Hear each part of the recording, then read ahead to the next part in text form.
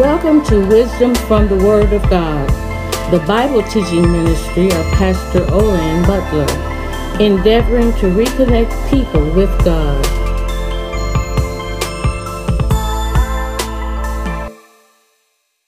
The Gospel according to Luke, chapter 13, starting at verse 6, you will find these words. He also spoke this parable. A certain man had a fig tree planted in his vineyard, and he came seeking fruit on it and found none.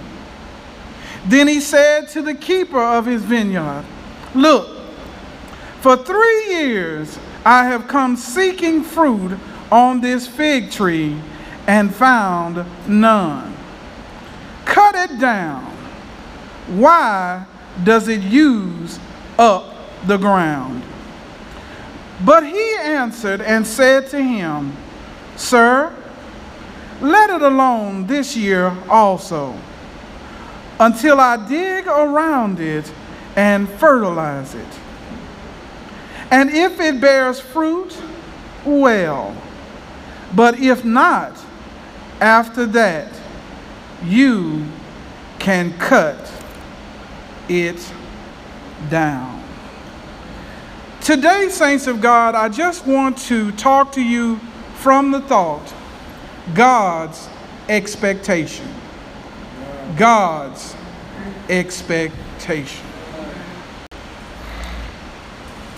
In the Gospel according to Luke, chapter 13, Jesus is starting a series of teachings around the grace of God. One of the things that we see even in the passage that I read in your hearing is that God is a gracious God. He's a merciful God, but he's also a just God. And it's this idea of justness that gives the sinner man real trouble. Because if God did not punish sin, then he wouldn't be just. God cannot be capricious. He cannot be fickle. And one day he's winking at sin and the next day he's not. No, God is the same yesterday, today, and forever. God says in the book of Malachi, "I am the Lord and I change not." So it is this idea of justness as well as this idea of mercy and grace that we find in the text. We find that God has an expectation, amen, for his vineyard. When we look at the text, let us point out a few characters or a few of the major players in the text.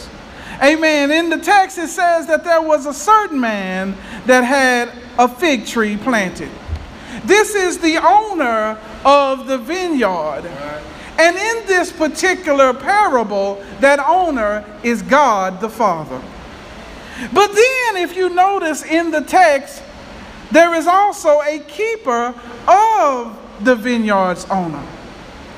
So the owner is God the Father, and the keeper is God the Son. And so the interesting tension in this text is that there's a tree in the midst of the vineyard that should be bearing fruit, but it's not. This tree represents the nation of Israel and its leadership, but can also, by extension, refer to you and I as believers. There is an expectation that God has for every baptized, born-again believer, and that it is that we bear fruit. If you look at the text, he says a certain man had a fig tree planted in his vineyard, and he came seeking fruit upon it and found none. The first thing that we must understand about God is God expects something of you and I. God expects us to bear fruit. And God is not in some faraway place where he cannot be heard from, he cannot be seen through our spirit, and he cannot touch us because we are his. God comes to us seeking to find out whether or not we are bearing fruit. And God is looking for fruit-bearing folk in his vineyard on a regular basis. God is not sitting somewhere hoping and wishing, but he is coming, and he's coming with observation, amen, to make sure things are in order. In our text, what we find is that this certain man had a fig tree in his vineyard, and when he came seeking, he found no fruit on it. This is the sad state of affairs, amen, for some who come into the church but never let the church inside of them. There are some who come to church week after week and they look like they are fruit trees, but they bear no fruit. Well, preacher, what do you mean by fruit? Well, the fruit of the Spirit is love and joy and peace and long-suffering and gentleness and kindness toward one another. But there are some that come that are selfish and conceited, amen, and arrogant and prideful, but they come to the church, but the church has never been inside of them. And it is this crew that the master is pointing out in this text. Because he has a vineyard, and this is not the only tree in his vineyard, but this is the tree of emphasis. Because those trees that are bearing fruit, amen, then he can easily come up to them and see what is going on and move on. It is the troublesome and the bothersome trees that God has to spend more time with, amen, because he does not desire that anyone does not bear fruit. But he is not just a merciful God, he is also a just God. So we find in the text that God's justice has been postponed, if you will, for a little while. Look at the text. The keeper of the vineyard says to the master, if you will, to the owner of the vineyard, he says to the keeper of his vineyard, he says, look, the master says, for 3 years I have come seeking fruit on this fig tree and found none. Cut it down. Why does it use up the ground? We see an attribute of God, and that is God is a just God. God is saying that this fig tree has had 3 years to bear. That is well enough time for a fig tree to start bearing fruit. And the master says, every time I come, year after year, it's still not bearing any fruit. And the Lord is saying to the Old Testament Israel, the New Testament Israel, and the contemporary church, he says, some I am coming year after year to see whether or not you're bearing fruit, but I am finding none. But with this, we see the long suffering of God. Because God could, in the first or second year, have said, cut it down. But the master says, I've come 3 years. It's almost as I could say, I've come one for the Father, one for the Son, and one for the Holy Spirit. But you're still not bearing fruit. So then the Father seems to get a little angry now. He seems to have lost his patience with the tree. And he says to the keeper of the vineyard, he says, cut it down. He says, all this tree is doing is using up the ground. We can get this tree out of here and get another tree in its place and get some fruit going on. We can get some fruit bearing going on, and we can cast this tree out. But then we see the mercy of God once again through the vineyard keeper. whom we say is also the Son. We see the mercy of God through the vineyard keeper, Jesus Christ. When he says to the master, or God the Father, he says, "Sir, let it alone this year also, until I dig around it and fertilize it." I want you to know today that God's mercy and God's grace extends through his darling Son, Jesus Christ. The realities of the problems that the master of the vineyard is seeing is a result of sin. It is a result of the fall of man when Adam and Eve disobeyed the word of God and sin entered the world. That's when trees stopped bearing fruit, because sin had entered the world. But we see God's mercy and we see God's grace, that he doesn't want one tree to perish. By extension, he doesn't want one individual to perish.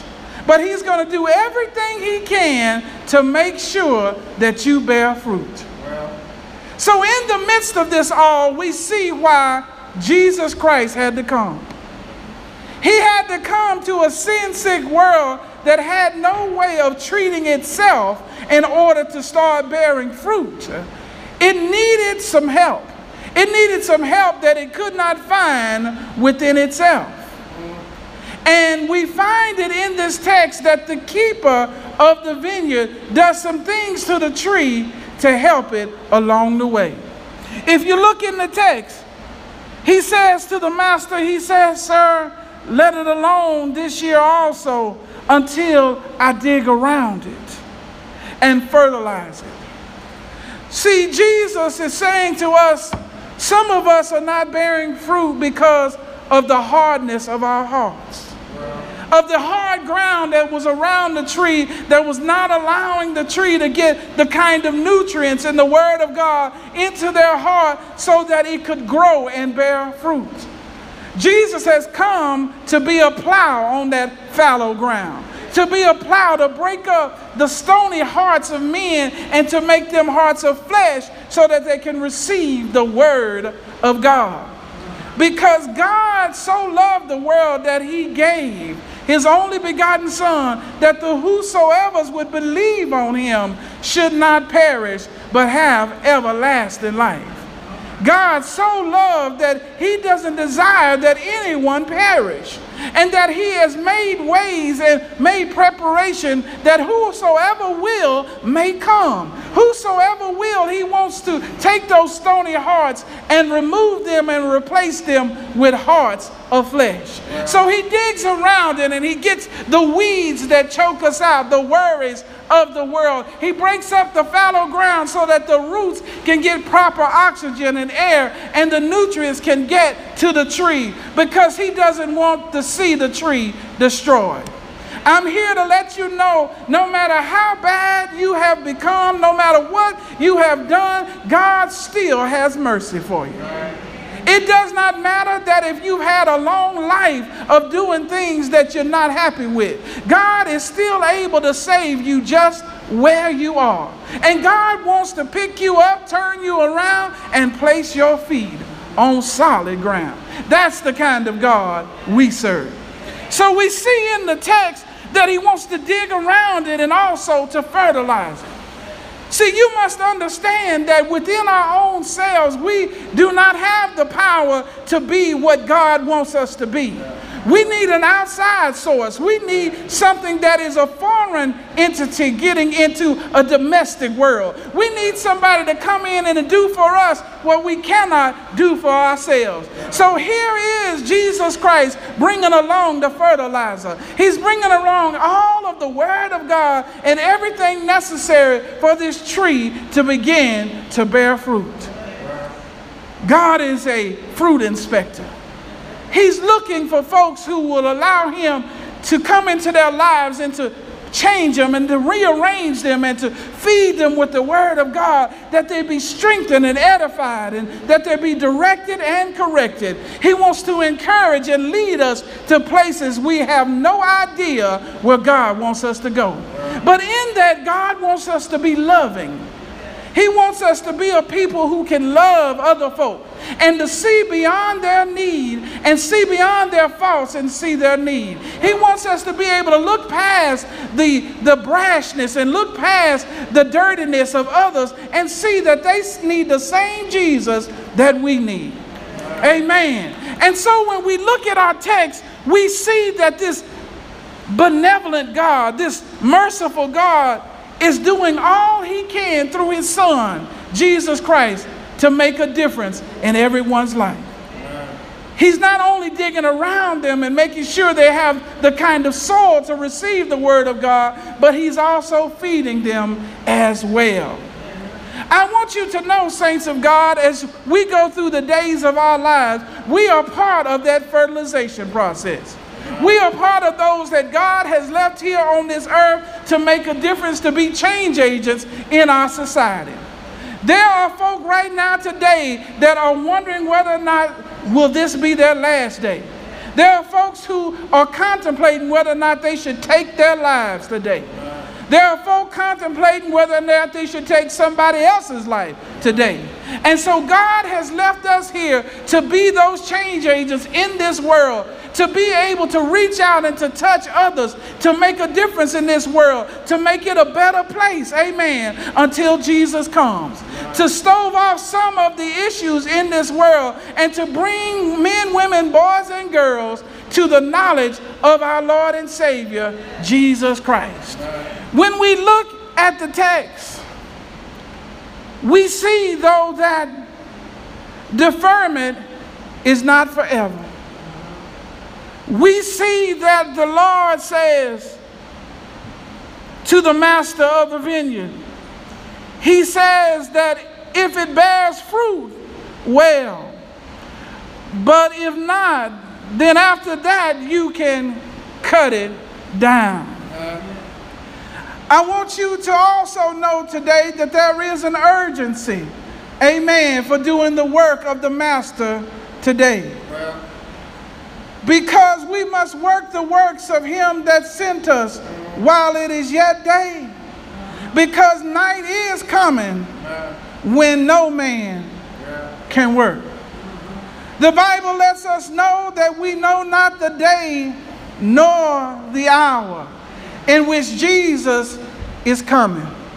He says, in that day the Son of Man cometh, that folks will be marrying and giving in marriage. Folks will still be kidding and playing and doing coarse gesturing and lying and cheating. Folk will still be conniving, and folks still will be stepping on other folk. Other people will be having big parties when the Son of Man comes. But the tension in this text is that when the Son of Man comes, it's going to be too late to get your business fixed. If the tree is not bearing fruit, then it'll be cut down, because all it has done is used up the ground. So there is an urgency for the saints of God today to get out into the world, to tell women, boys, and girls, men, and anyone who will listen to what we have to say about the good news of Jesus Christ. Because we don't know when it'll all be over. We don't know when the skies will roll back like a scroll. We don't know when that trumpet will sound. We don't know when Jesus will come like a lightning flash. So we must get about the work right now. Paul the apostle uses another metaphor.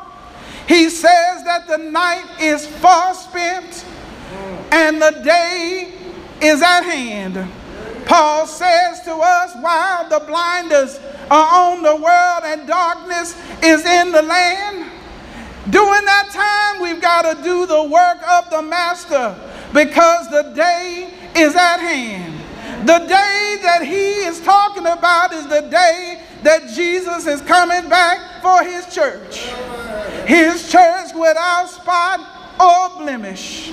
The first question question we've got to ask inside the household of faith is, will we be ready? And if we are ready, have we done all we can to reach those who are not?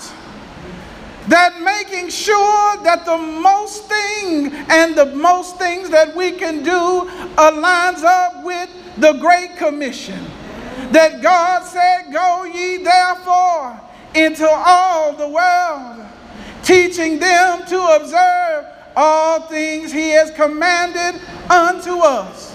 We need to baptize in the name of the Father, need to baptize in the name of the Son, and we need to baptize in the name of the Holy Ghost.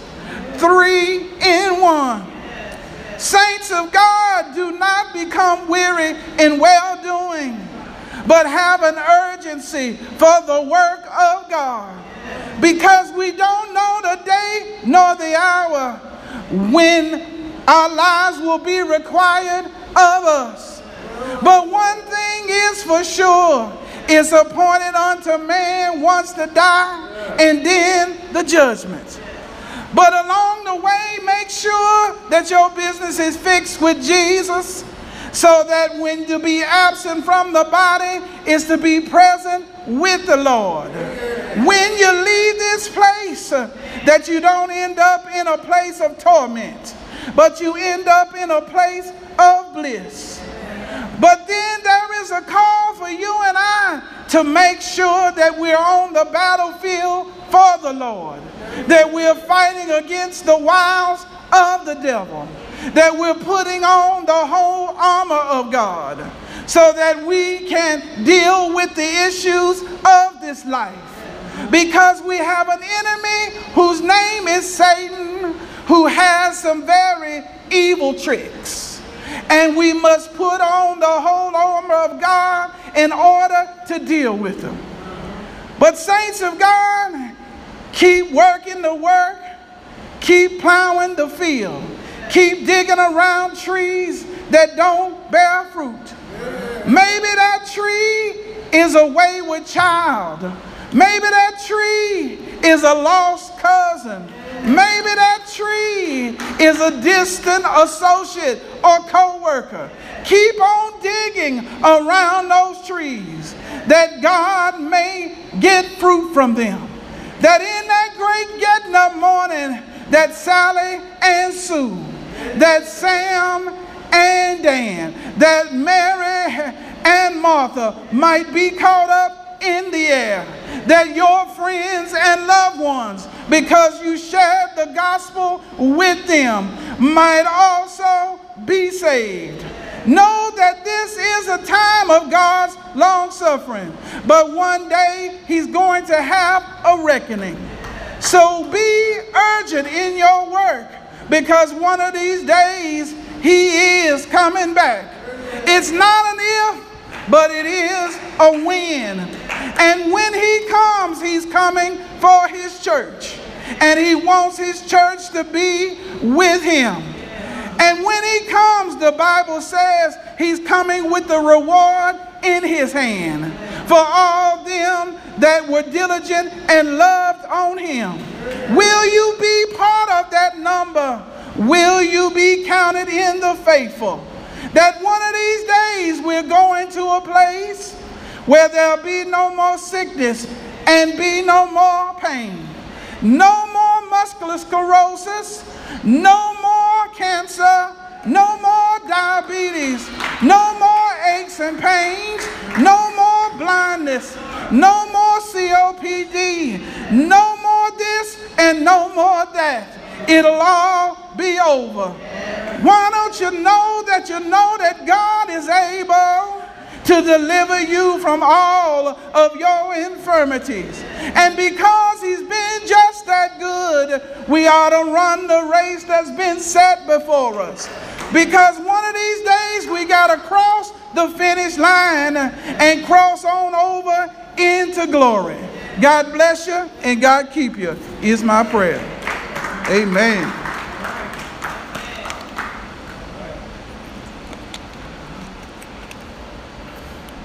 Amen. At this time, the doors of the church are open. There may be somebody here today, amen, that knows in their heart that they are not in right relationship with God. Saying, preacher, I hear what you're saying, but he doesn't walk with me and we don't talk together. And I don't feel like he is my own. I need reassurance that my life is in his hands. Well, today I present to you Jesus Christ. And the Bible says if you confess your sins, that God is faithful and just to forgive you of your sins and to cleanse you from all unrighteousness. God says that if we confess with our mouth the Lord Jesus and believe in our heart that God has raised him from the dead, then you shall be saved. Somebody today may say, well, how do I know that my business is fixed with the Lord? Well, the Bible says in 1 John chapter 5, it says, these things are written that you may know that you have eternal life through Christ Jesus.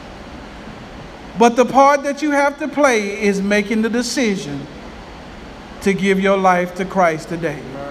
You don't know if you got another day, another hour, or another minute. But right now is the time to get your business fixed with Jesus. Jesus said, here I am. Won't you please take my hand?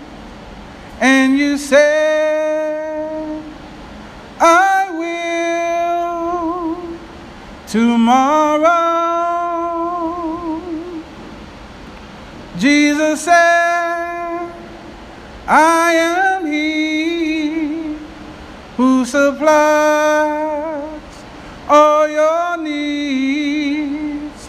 But you said, I know, but tomorrow,